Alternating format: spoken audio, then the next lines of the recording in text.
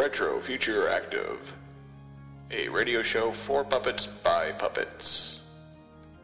Congress shall make no law respecting an establishment of religion, or prohibiting the free exercise thereof, or abridging the freedom of speech, or of the press, or the right of the people peacefully to assemble, and to petition the government for a redress of grievances.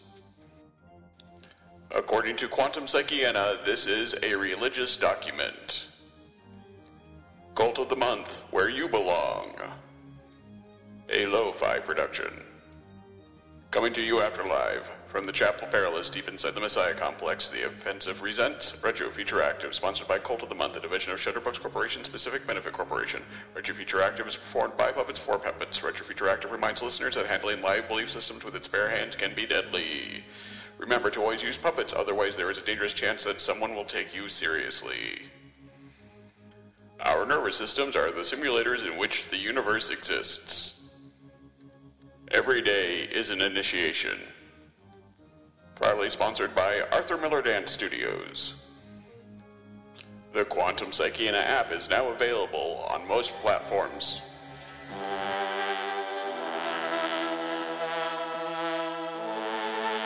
Originally transmitted setting Orange Chaos 15th in the Discordian year of 3124.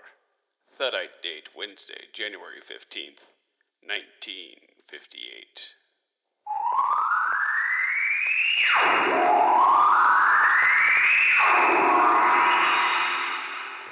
Now step into the incredible, amazing future as we go exploring tomorrow.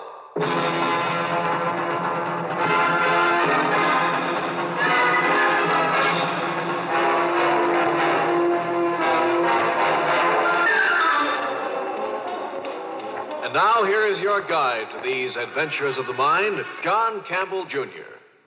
For many years, a lot of us have been interested in considering the possibilities of meeting other life forms, other intelligent beings from other stars.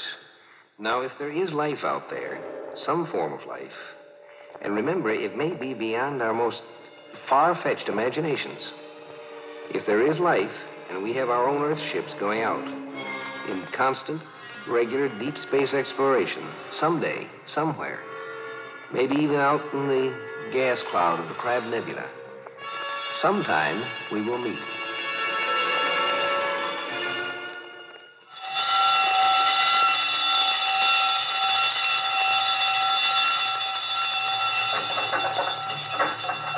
Step it up. Step it up, the scanner. Maximum. Maximum magnification. Maximum mag. More. Sorry, sir. Max is Mac. You see? Can you see? Now, visibly. Water it. Water it, sir. Step up the scanner. Step it up. Don't you understand? I've got to see.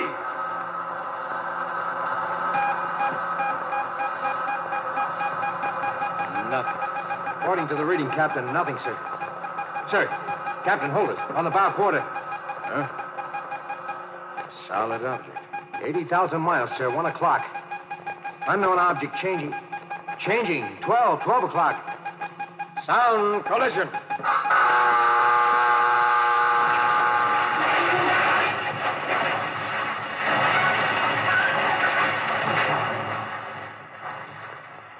Make ready, Mr. Dort.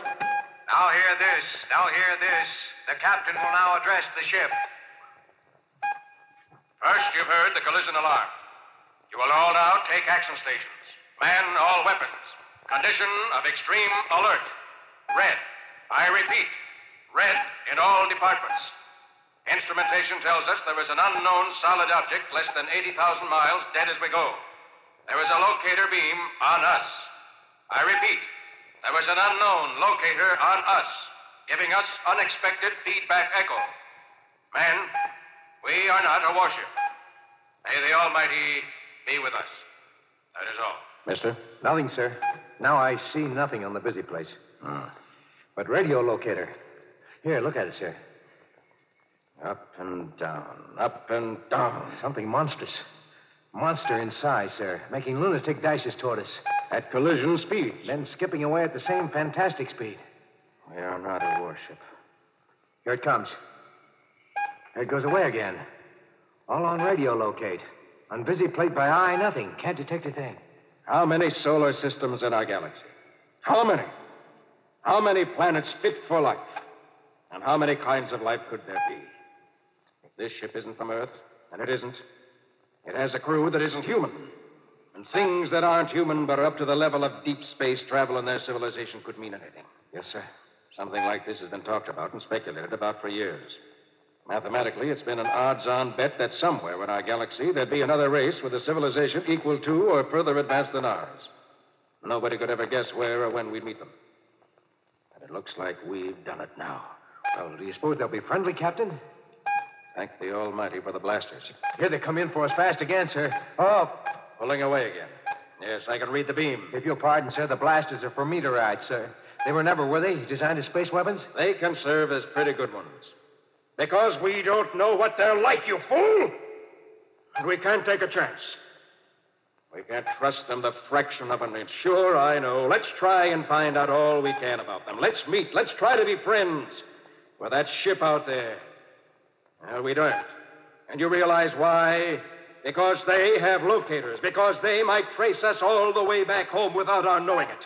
And we can't risk a non-human race knowing where Earth is unless we're sure of them. And how can we be sure? Do you know, Mr. Dort? Do you know, Mr. Dort, with your sentimental Pollyanna slush pile that calls itself your brain, your mind? Unidentified object retreating against our locator, sir. Back and forth. Back and forth, the game goes on. They're afraid. We're afraid. Oh, sure.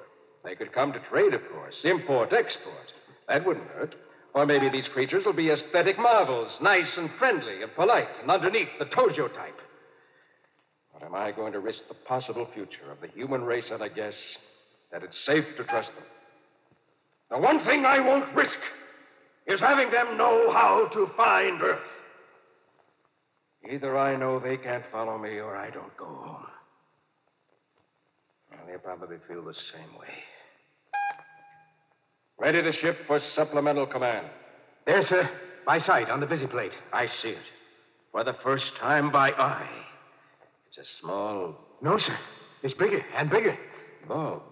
Bulbous shape, like a pear. Headed for us at extremely high acceleration, sir. Hard about. Hard about, sir. Put us about. Put us about. He's crossing the T. Dort, patch me a relay. Put a relay key to the blasters. Direct to the blasters under my hand. This is the captain. Ready, blasters. Collision course with unidentified space object. Maximum power. Ready, blasters, section 1. This is it, men.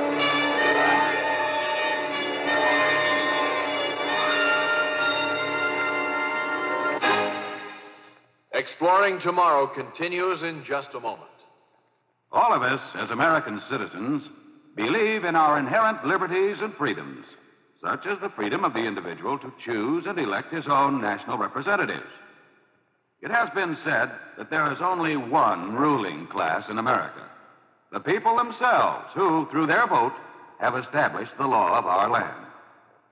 The real importance of this freedom depends on our accepting the responsibility not only to know what we are voting for or against, but also to choose our leaders for the best interests of the nation.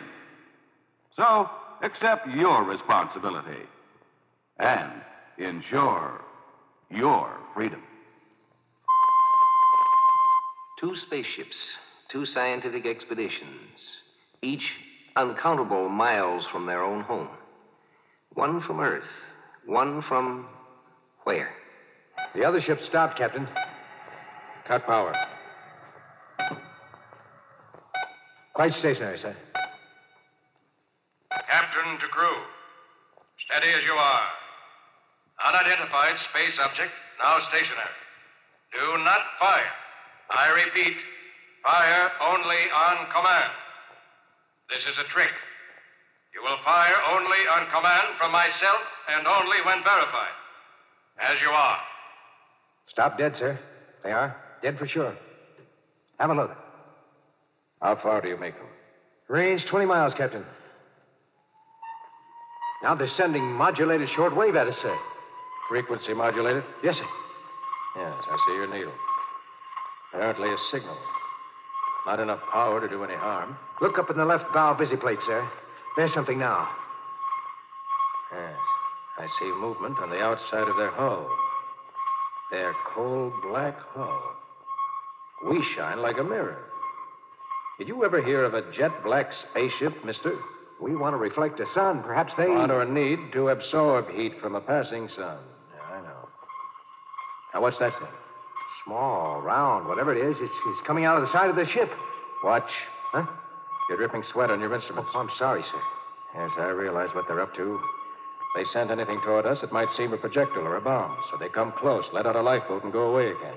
Figure we can send a boat or a man to make contact without risking our whole ship, too. Captain, that means they think... Pretty much as we do. Yes, I'm glad that finally occurred to you. Mr. Dort, by law of Space Command, I'm not allowed to leave my ship except to jettison. Mr. Dort, this is not an order. No, sir. And would you care to go out and look the thing over, whatever it is? The alien ship continued to retreat. 40, 80, 400 miles. It came to a stop and hung out there, waiting. Earthman Tommy Dort, climbing into his atomic-driven spacesuit inside the airlock, heard this mileage report and felt safer, but just a little bit safer. For if the unknown black space intruder had stopped its retreat at 400 miles, he reasoned it might not have weapons effective at a greater distance. But Tommy felt lonely and a little expendable, speeding toward that tiny black dot which hung in the incredible brightness of the star gas. 4,000 light years from his wife and family and home. Speeding toward that tiny black spot, the only solid object he could see in all this glowing space. And then he landed. It was a slightly distorted sphere, not much over 6 feet in diameter. There were small tentacles or horns projecting from this black space orange. They looked rather like the detonating horns of an old-era submarine mine, where there was a glint of crystal at the tip of each. Then through his suit he began to feel vibrations. A section of the rounded hull beneath his feet opened up. He moved sideways fast. It opened up and out. And when he looked inside, into the now open insides of the little sphere, no, he didn't see the first non-human civilized beings he expected. What he saw was simply a flat plate, and on that flat plate, a dim red glow of light came and went. Even inside the protection of his spaceship, Tom Dort felt the hairs in his neck rise and bristle. In momentary terror, he pressed his sleeve button to switch communicator. Very good, Mr. Dort. Don't panic. No need to panic. Fix your scanner to look into that plate. Harry, these creatures are our equal. But, sir... They dumped out a robot with an infrared visiplate for communication, is all. Not risking any personnel. Good SOP for them. Whatever we might do would only damage machinery. That's good. That means they value life as you value yours. Maybe, though, they expect us to pull you with a sphere in on board. It may have a bomb charge that can be detonated when they're ready to blow for their own home. I'll send the visiplate out with a man to face one of its scanners. You return to the ship. Well done, Dort. Yes, sir. But which way is the ship? Head straight away from the Double Star. We'll pick you up, Dort.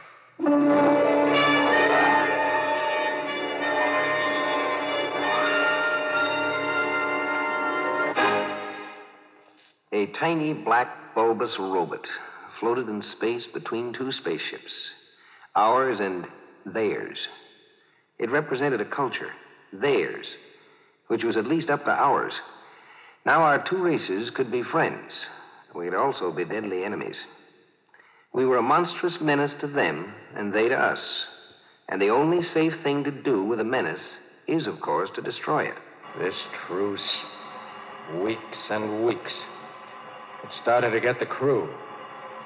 Mr. Dort. I'm busy. Still calculating, Captain. Let's see, where was I in thinking? How do we establish friendship without risk of treachery?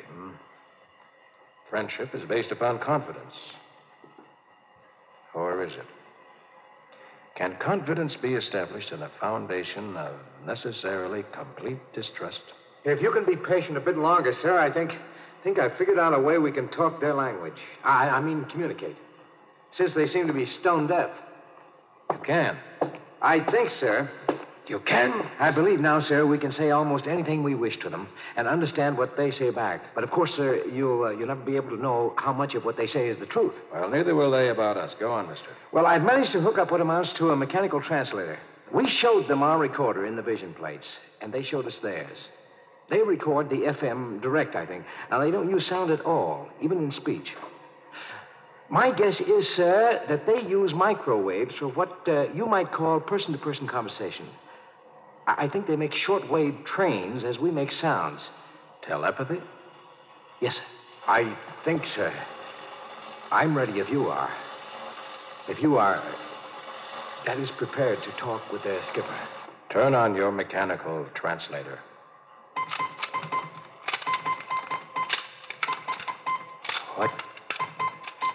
What shall I say to them, Dort? What shall I say? They're waiting. They keep sending something like a CQ. They're oxygen breathers, sir, and they appear not too dissimilar in certain ways. I'm sure I detected signs of irony. Iron?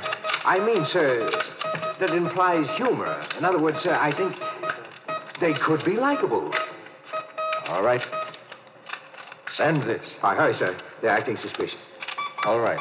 Say, the appropriate things about this first contact of two dissimilar but civilized races, and of my hopes that a friendly intercourse between the two peoples will result. Excuse, sir. What appropriate things? Oh, just a second, sir. The skipper sends you the following, quote, "That is all very well, but is there any way for us to let each other go home alive? I would be happy to hear of such a way if you can contrive one.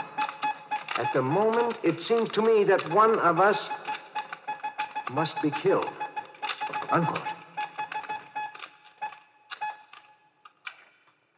All right, then. Send this. Look here out there, whoever you are.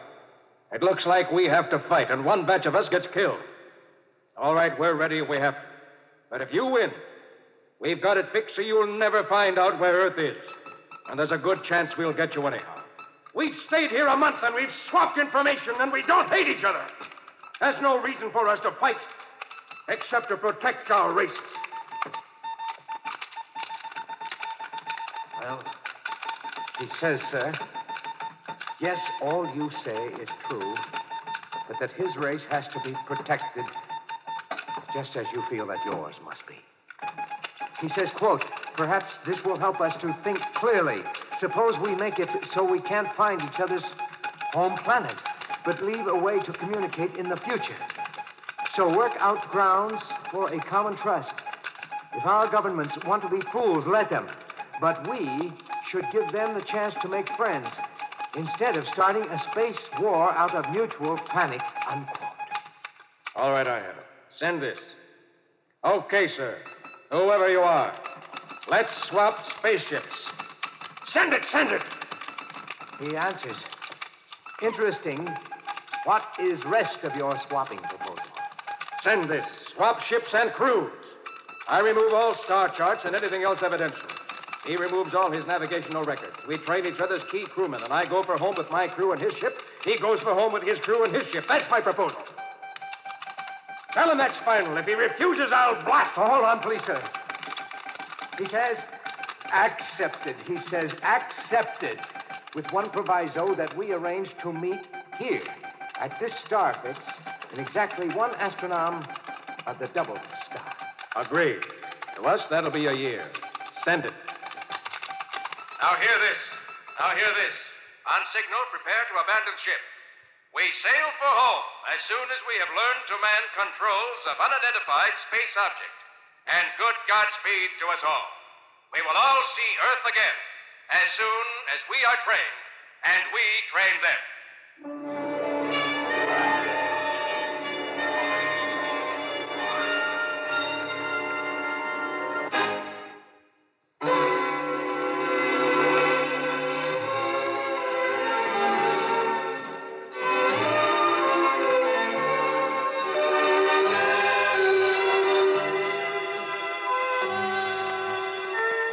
There's a hidden assumption in the story we just heard that any intelligent entity can and may lie.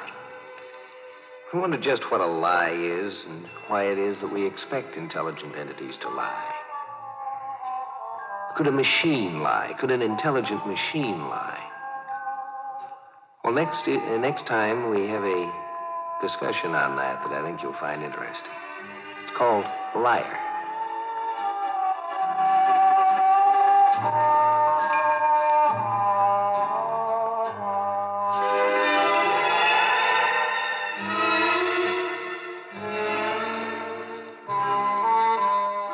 Join us for a fascinating adventure in Exploring Tomorrow. Heard in our cast tonight were Lon Clark and Lawson Zerbe. Script was by Murray Leinster, adapted by Peter Irving. Produced and directed by Sanford Marshall here in New York. Bill Maher speaking.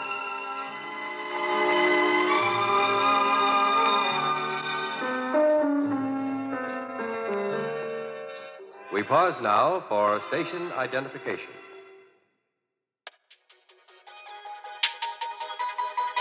Yeah. Quote of the month, it's where you belong. We are in this together, getting along. Quote of the month.com. Come join us, it's where you belong. We're about co-conspiracy. 23, used efficiently. The 23rd of every month, you'll be in a new quote. So come stop by the website and enroll.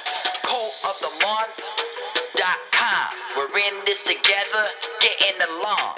Quote of the month is where you belong. Come join us today, quoteofthemonth.com. Yeah. This story is called Star. My earliest memory places me on my father's knee. He's pointing up to the stars, and he says, "You see that star, Kevin?" I reach up my tiny hand. Gah! My dad laughs. He goes, "You want to touch it?" Gah! He says, "No, Kevin, let's leave that star there. See, with that star there, you can go anywhere in the world. That star can take you to places never seen by another. But more importantly, that star can bring you home again." Gah! Now, had my infant tongue been more explicit, I could have explained to him, "No, Father, the universe isn't a machine, it's a creator. I mean, that's why our lives are stories, not syllogisms. And I don't want to use that star as a vector. No, I want to go there. Because if I can get to that star, it's a short hop to the next, to the next, to the next. And in no time, I'm hunting with Orion. I'm cartwheeling with Cassiopeia. I'm trafficking with the gods, drinking their wine, eating their meat. No, Father, get me that star, and I'm never coming home. Gah! The subject was booked under Section 601, in danger of leading an idle, dissolute, or immoral life.